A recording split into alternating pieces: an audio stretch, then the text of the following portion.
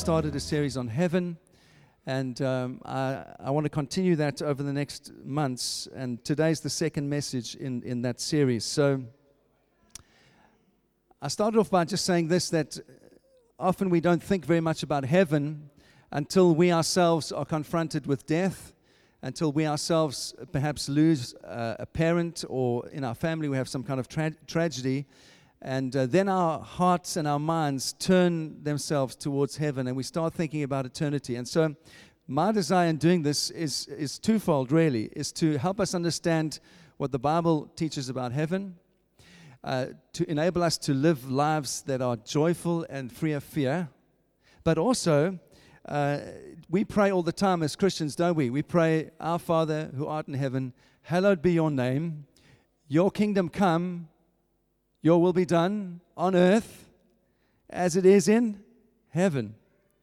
So when Jesus taught that prayer, he had something in mind. When he said those words, he was thinking about what he was saying and saying, what I know of heaven, I want that to come to earth, and that's what you need to pray for. And so there's a twofold desire in my heart to help us understand what the Bible says heaven is, that we can live here on earth in a powerful way, in a fearless way, knowing what is in store for us, and at the same time living here wonderfully. Are you with me? So that's what I'm trying to do. So I had a look in my first session about various views that people have held about heaven. And I started off and said, well, children have a particular view of heaven. And I had a look at Dietrich Bonhoeffer as a child and what he imagined heaven would be. I then had a look at a well-known atheist called Julian Barnes and what he thought heaven would be. And remember, he had this kind of humorous take on heaven in terms of that it was just the fulfillment of every desire that he had on earth. It would be fulfilled in heaven. I had a look at some authors. I had a look at Ernest Hemingway and Mark Twain and their view on what heaven might be. And then I also looked at, referenced some books of literature, Bunyan and Dante and others that have written famous works that have influenced our culture. And we understand something of heaven through what they wrote, Pilgrim's Progress and other books like that. I said, well, referenced Eric Clapton, who wrote a wonderful song called Tears in Heaven. How many of you know that song? Absolutely beautiful song. His imaginings of what heaven might be, he tragically lost his 4-year-old son who fell out of a high-rise building and died, and he wrote that song as a response to that. No more tears in heaven. Beautiful, beautiful song.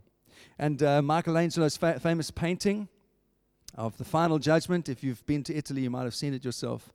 And all of these things influence how we think of heaven. And I said to you, my challenge was that often we are more influenced by our culture, by what we read, what we see on television or movies that we see, rather than being influenced by what the Scripture says. And I want to encourage you as Christian believers that we need to know what the Bible says if we call ourselves Christian. All right, well, what does the Bible say about heaven? And we have to work a little bit, and that's part of this journey that we're on, is to try and understand what the Bible says. And I remember C.S. Lewis said this. He said, all these imaginings that we have about heaven, if they are not true, then something much better is. And I want you to remember that. So we're trying to engage our imaginations to understand something what heaven might be like. But even our wildest dreams, even the most beautiful things that we can ever imagine, heaven is far better than that. All right? And I would like to try and convince you of these things as we go through. So I had a look also at the classic Christian creeds, the Apostles' Creed, the Nicene Creed, and the Westminster Confession. And I said, when you look at those in detail, they are helpful in terms of that they affirm that there's an afterlife, that there's eternity, but they don't really say much about what heaven is. And so in that sense, they're not really helpful. And I concluded that if you look at church history, there are generally two views of heaven. One is a theocentric view. It focuses on God, and it focuses on worship, and it focuses on God's presence. And I said to you, one of my heroes, A.W. Tozer, he's kind of got that kind of view of heaven. I have 4 devotions that I use on my phone. One is A.W. Tozer, and whenever you read Tozer's devotion, it's all about prayer. It's all about intimacy. It's all about God's presence. It's all about communion with God. And so for Tozer, heaven is very much about worship and prayer and praise and God's presence and adoration. That's what he focuses on. Yeah? And I agree with that. That's a theocentric view, a God-centered view of heaven. And then one of my other heroes, I also have a devotion on my phone with Martin Luther's writings, and daily I read what he has to say. And his view of heaven was much more kingdom-centric. It was much more about justice, much more about reconciled relationships. That's how he saw heaven. And I said to you that in church history, unfortunately, these two views have been majored on at the expense of the other. So it's either all about God's presence, or it's all about social justice and reconciliation and forgiveness and social cohesion. And I said to you that there has to be a balance in these things, in my view. Why? Because we're called to love God with all of our hearts, and we're called to love each other with all of our hearts. And surely heaven is going to be a place where we love God perfectly and completely, and we also love each other perfectly and completely. So it's not one or the other, it's both and. And so I said to you that I'd like to explore some big ideas that the Bible has about heaven before we try and answer all the other questions that people have about heaven. What about near-death experiences? Are there animals in heaven? Will I recognize my husband or wife in heaven? These are all the smaller questions. Once we have the big things in place, the big columns in place, we can then answer all the smaller questions. And I'd like to address the first big column today. This is the single most important thing that the Bible teaches about heaven. And it's a very simple thing. It is simply this, that heaven is God's promise to you and to me. It's a promise from God. And the promise is rooted in the resurrection of Jesus. He had the first resurrection body. When he was raised from the dead, he was the first one who was glorified in a perfect resurrected body. And so it's vital that we understand that everything that we hold to about heaven is based upon the resurrection of Jesus. If it wasn't for the resurrection, there would be no heaven for you and no heaven for me. The resurrection of Jesus is God's promise to us that we too one day will enjoy his presence in a glorified body. And so having said that, I just want to make a further definition in terms of these big thoughts. When you read in the scripture, the Bible speaks about heaven in two ways. And I'd like to call it heaven with a small h and heaven with a big H, all right? So heaven with a small h. Do you remember the story of the thief on the cross? And right at the end, Jesus turns to him and says, "Today you will be with me in paradise." Do you remember that story? That is what Jesus was speaking about there, is heaven with a small h. Heaven is the place of God's presence in that understanding. And the best way I can try and describe what I'm trying to say is this, is that when we die, immediately we are in God's presence, all right? Immediately we enjoy the fullness of his presence. And that idea is a bit like being in the most wonderful holiday resort that you could ever imagine, knowing that there's still something greater that is to come. That's what heaven with a small h is like. That's what the Bible says. Paradise. When we die, we go to Jesus and we live in his presence in paradise. And why do I say there's another thing with the big H, heaven with the big H? Because the Bible then speaks as well about the presence of God. It speaks of the new heaven and the new earth that will come at the end of all time. That's heaven with a big H. That is the end. That's how it's going to be. And Jesus says the dead in Christ at their final judgment, right at the end of time, when he calls all things together and the judgment of God comes, the dead in Christ will rise. Those who have been waiting in the hotel, those that have been enjoying God's presence, will rise physically again with a glorified body, and the whole of the earth will be made new. There will be a new heaven. There will be a new earth. There will be a redeemed heaven, a redeemed earth, and you and I will enjoy that in the city of God, which is called the New Jerusalem, not Jerusalem in Israel. It doesn't say that. The New Jerusalem.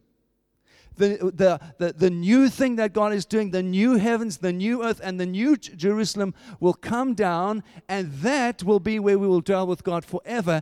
That is heaven with a big H. Are you with me?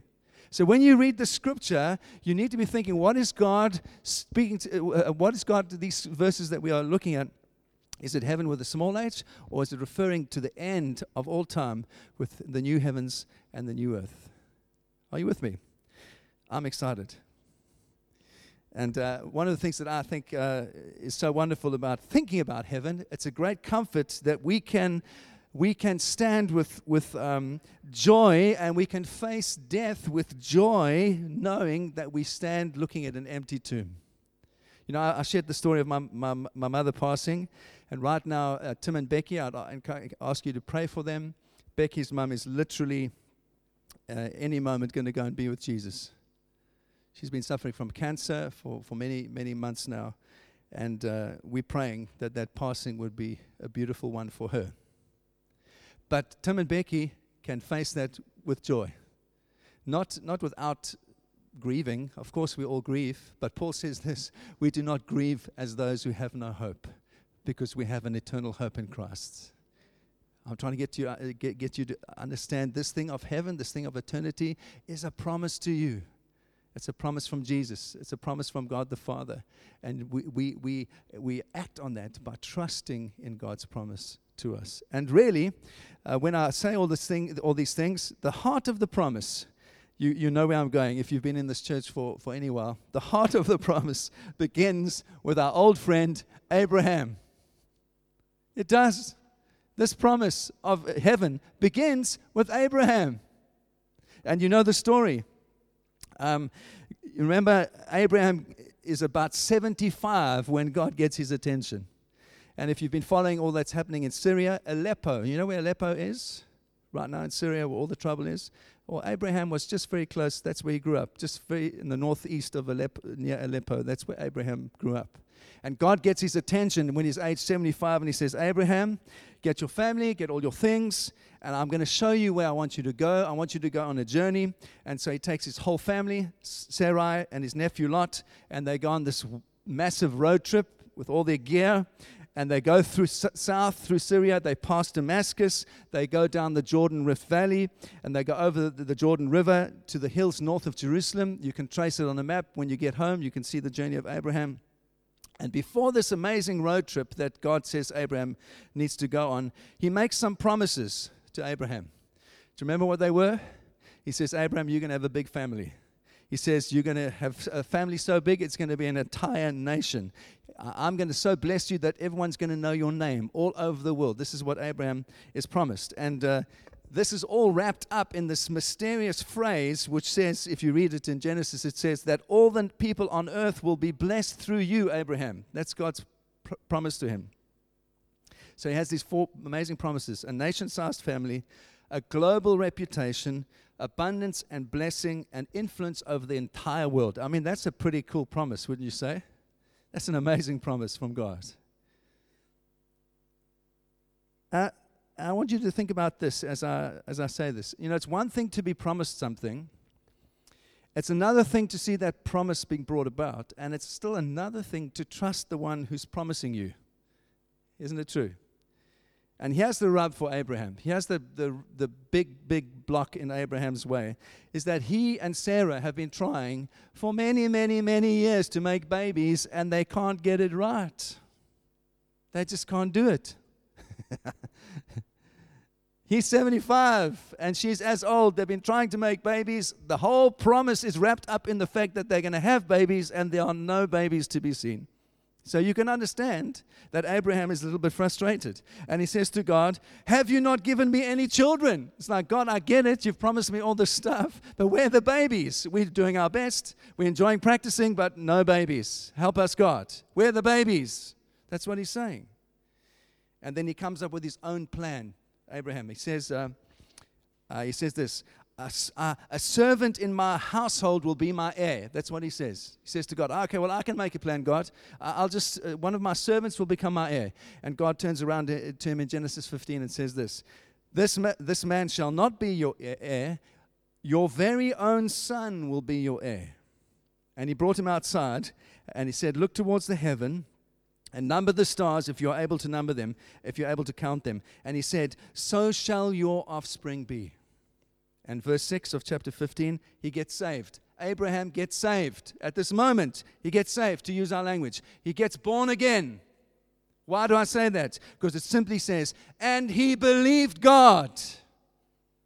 That's what being born again is. You believe God.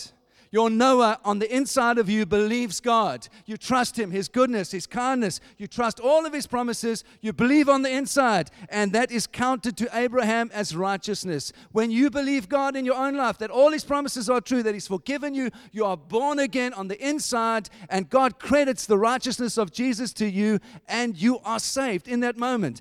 Abraham was a Christian before Jesus came. He was the first Christian. Why? Because he believed God by faith. And that's what we do. We believe by faith in Jesus in the same way that Abraham believed God by faith. Am I too loud? Turn it down, Chris, if I'm too loud.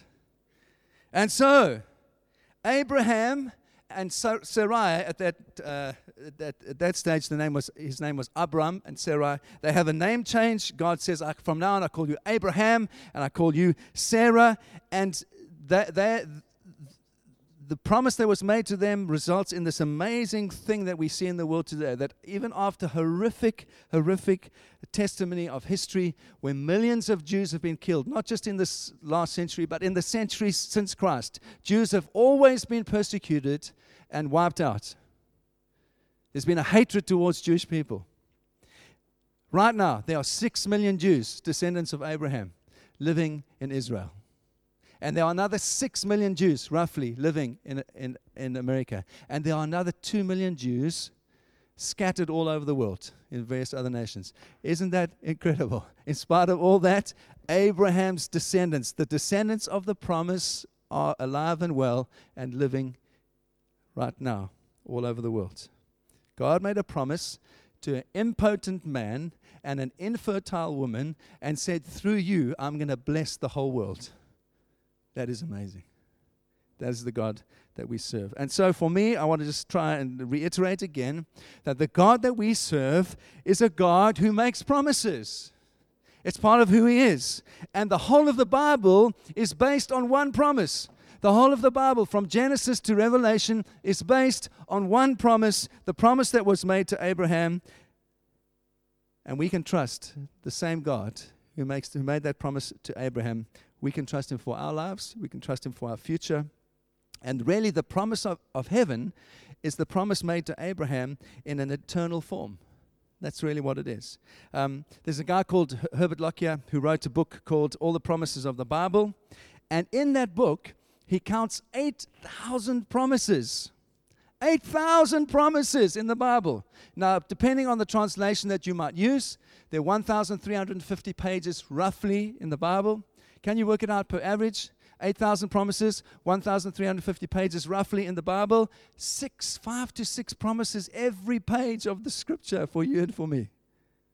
Come on now. That's one good reason to read the Scripture. Do you want to know what God has promised you? Just read the Scripture. There are promises on every page of His kindness and His blessing and His grace and His love for you and what He wants to do in your life and through your life. Come on, that's worth being excited about. And so, when we look at this promise to Abraham, there are really 5 little things involved in making the promise. First, there's the promiser, God, who makes the promise. Second, there's the person who the promise is made to, in this case, Abraham and Sarah.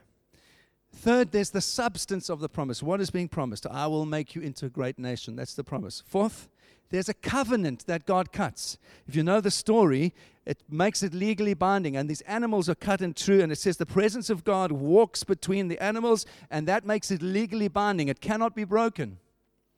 There's a covenant that comes. And the fifth element is that Abraham had to accept the promise. He had to act on it. He had to trust it by faith. And say, yeah, God, I believe you. And why is that important to imagine? Because I'm trying to get you to see quite logically that heaven is God's eternal promise to you and I. Heaven cannot be proved by logic. Heaven is not ever going to be discovered by scientists. As interesting as near-death experiences are, and people who say they've died and gone to heaven and come back, as interesting as they are, that does not establish heaven. Heaven is only as good as the one who promises. And the one who promises is God. And God is good for His promise. That's why I believe in heaven, not because of some near-death experience that I've seen on some internet thing on telly or on YouTube. Some child who goes to heaven and comes back and everyone's, I believe in heaven because of that, what that child has said. No, I believe in heaven because of God who has promised it through His, and it's endorsed and made legally binding through the death and resurrection of His Son, Jesus, and that is why I believe in heaven, because of God's promise to me. No other reason. And I want to convince you that's the basis that you should believe in heaven as someone who believes in Jesus. And so I want to say to you that perhaps the most important thing I would like to try and do this morning is just to explore the history of this promise in the Bible. I can't mention every scripture, but I want to read some scriptures to you that speak of this promise of heaven from the scripture, and I pray that as I speak these out, they will wash over you, that they'll wash your mind and your heart, and you'll be convinced by the time that I finish reading them and celebrate with me that this promise is for you, and it's for me, and all who believe by faith. Can anyone get excited or not possible? Yeah. Two sources. Jesus. What does He say? Luke 12. Do not be afraid, little flock. All of us have to confront death. Isn't it? Woody Allen famously said, I'm not afraid of dying, I just don't want to be there when it happens. That is funny. You can laugh. It is funny. We try and poke fun at things that scare us, isn't it? I want to say to you, all of us, little flock, dear ones, under the great shepherd Jesus, all of us as sheep, we don't have to be afraid. Why? Because Jesus said so. Your Father has been pleased to give you the kingdom. John 11. I am the resurrection, says Jesus, and the life. The one who believes in me will never die, even though his body dies. Come on now. You should be getting excited already. John 14. Jesus, again, do not let your hearts be troubled. You believe in God, believe also in me. My Father's house has many rooms. If they were not so, would I have not told you? I am going there to prepare a place for you. And if I go and prepare a place for you, I will come back and I'll take you to be with me, that you might also be where I am. Jesus promising us that He's made a place for us. Verse 43 of Luke 23. Truly, I tell you today, you will be with me in paradise. That's what Jesus promises the criminal I've already referenced. Jesus spoke about heaven in the most wonderful, engaging, beautiful way to convince and bring comfort to His disciples that this is not the end, that there's something far better. Whatever our imaginings are, heaven is far better than all of those. And He's trying to convince you. So let me try and convince you further from the writings of Paul. 1 Thessalonians 4. The Lord Himself will come down from heaven with a loud command, with the voice of an archangel, and with the trumpet call of God, and the dead in Christ will rise first. What is Paul speaking about here? Heaven with a big H at the end. The new heavens and the new earth. This most glorious of all the promises for me is the promise of the new heaven and new earth. And he carries on in 1 Corinthians 6. By His power, God raised the Lord from the dead, and He will raise us also. Paul is absolutely convinced of heaven. In the same way that Jesus was raised from the dead, because Jesus was raised from the dead, Paul says, I am trusting in that same power to raise me from the dead. 1 Corinthians 15. When the perishable has been clothed with the imperishable, and the mortal with immortality, then the saying that is written will come true. Death has been swallowed up in victory. Come on now. Where is the sting of death? It is gone. Why? Because there's a risen Christ. There's an empty tomb. You and I can boldly stare into the face of death without anxiety, without fear, and pass peacefully from this life into the open door of eternity because of what Jesus has done. With confidence, with boldness, without fear, peacefully, it's eternally secure. Do you believe it? Because, 2 Corinthians 4, because we know that the one who raised the Lord Jesus from the dead will raise us with Jesus and present you to be with Himself. 2 Corinthians 4. 2 Corinthians 5. We know in this earthly tent that we live, when it's destroyed, we have a building from God, an eternal house in heaven, not built by human hands. Paul says it over and over and over again. You read his letters, he says it all the time, convincing people of the good thing that is to come in Christ, the resurrection of the dead. We are confident, 2 Corinthians 5, and I say I would prefer to be away from this body and at home with Jesus, Paul says. Ephesians 1, I pray that the eyes of your heart will be enlightened in order that you might know the hope to which he has called you, the riches of his glorious inheritance in his holy people. And then 1 Timothy 4, physical training is of some value, but godliness has value for all things, holding promise for this life and the life to come. There's this promise, this eternal promise rooted in the Scripture. Jesus promises it. Paul says it over and over and over again. And I'm trying to convince you that there's a clear and beautiful promise in heaven that is made ours because of the resurrection of Jesus. And instantaneously when we die, we go and be with Christ. And at the end, when the New Jerusalem comes, death itself will die. That's why I say to you, the stuff about playing harps and living eternally as a disembodied spirit, that is Greek thinking. That is not Christian thinking. It has never been Christian thinking. Don't think like that anymore. And that's what our movies always encourage us to do, isn't it? To think like that. That we go into heaven and have wings like angels and flutter around and sing with harps. And no. It's much more earthy, much more glorious than that. And I'm trying to convince you of that this morning. Therefore, Hebrews 12, since we are receiving a kingdom that cannot be shaken, let us be thankful and worship God acceptably with reverence and awe. And lastly, 1 Peter 1 verse 3. Praise be to the God and Father of Lord Jesus Christ. In his great mercy, he has given us new birth into a living hope through the resurrection of Jesus from the dead and into an inheritance that can never perish, never spoil, never fade. This inheritance is kept in heaven for you. Come on now. It's wonderful. It is absolutely, inspiringly wonderful. Revelation 22, speaking of the new heavens and the new earth. No longer will there be any curse. The throne of God and of the Lamb will be in the city, and his servants will serve him, and they will see his face, and his name will be on their forehead, and they will worship him forever. Come on now. This is what lies ahead of us. We can live boldly now without fear. Why? Because we know that is coming. And if you're not convinced this morning, I hope that you will be. I hope that you will put your trust in what Jesus has promised you. Why do I say that? Because the one who was faithful to Abraham will be faithful to you. The one that was faithful to raise Jesus from the dead will be faithful to you. And he has made you a promise. He has made you a promise of heaven. It is for you, secondly, and for me. The content of that promise is sure. The covenant of that promise is Jesus, that he was raised from the dead. The fifth element that we saw is that you need to act on that. You need to trust him with that promise for you. I can't convince you of that. I can do my best this morning to try and point you to the Scripture, to try and encourage you to see the Scripture for yourself. But at the end of the day, you must be born again. I cannot be born again for you. You must believe in your heart that Jesus is true. You must believe in your heart that he is who said he is, that all the promises he said are true. And as you believe, just like Moses, Genesis 15, it was credited to him as righteousness and he was saved, born again, whatever language you want to use. He came to faith at that moment. It must be the same for you. It must be the same for me. Huh?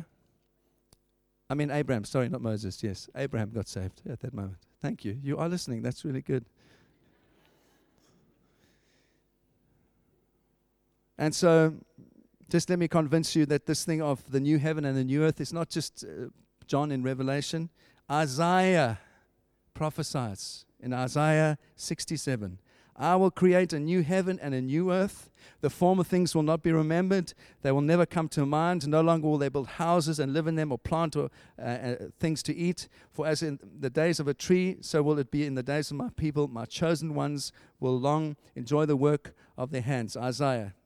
Prophesying of the new heavens and the new earth. Even Peter does, 2 Peter verse 3. In keeping with his promises we are looking forward to a new heaven and a new earth where righteousness dwells. Peter pointing towards the new heaven and the earth. And then Revelation 21. I saw a new heaven and a new earth, for the first heaven and the first earth had passed away, and there was no longer any sea. Clive said to me, that's very disappointing. There's no longer any sea, because I love the sea as well. But you know what? If there's no sea in heaven, it's got to be something better than the sea. That's what I'm holding to.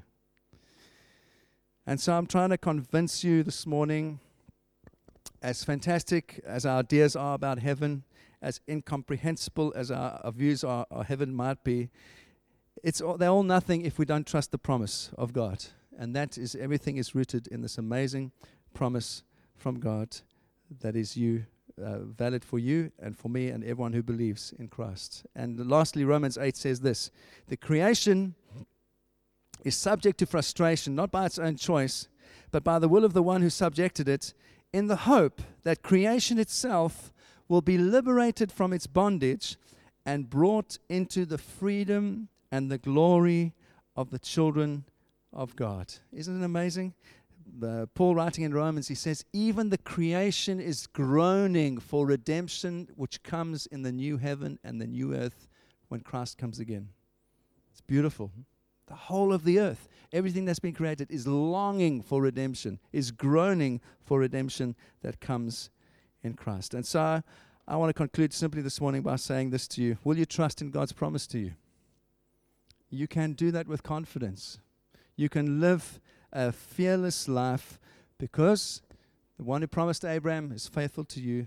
The one who was faithful to Jesus is faithful to you. And he is one whose promises can be trusted. I've tried to show you very briefly this morning. You can trust the promises of God to you.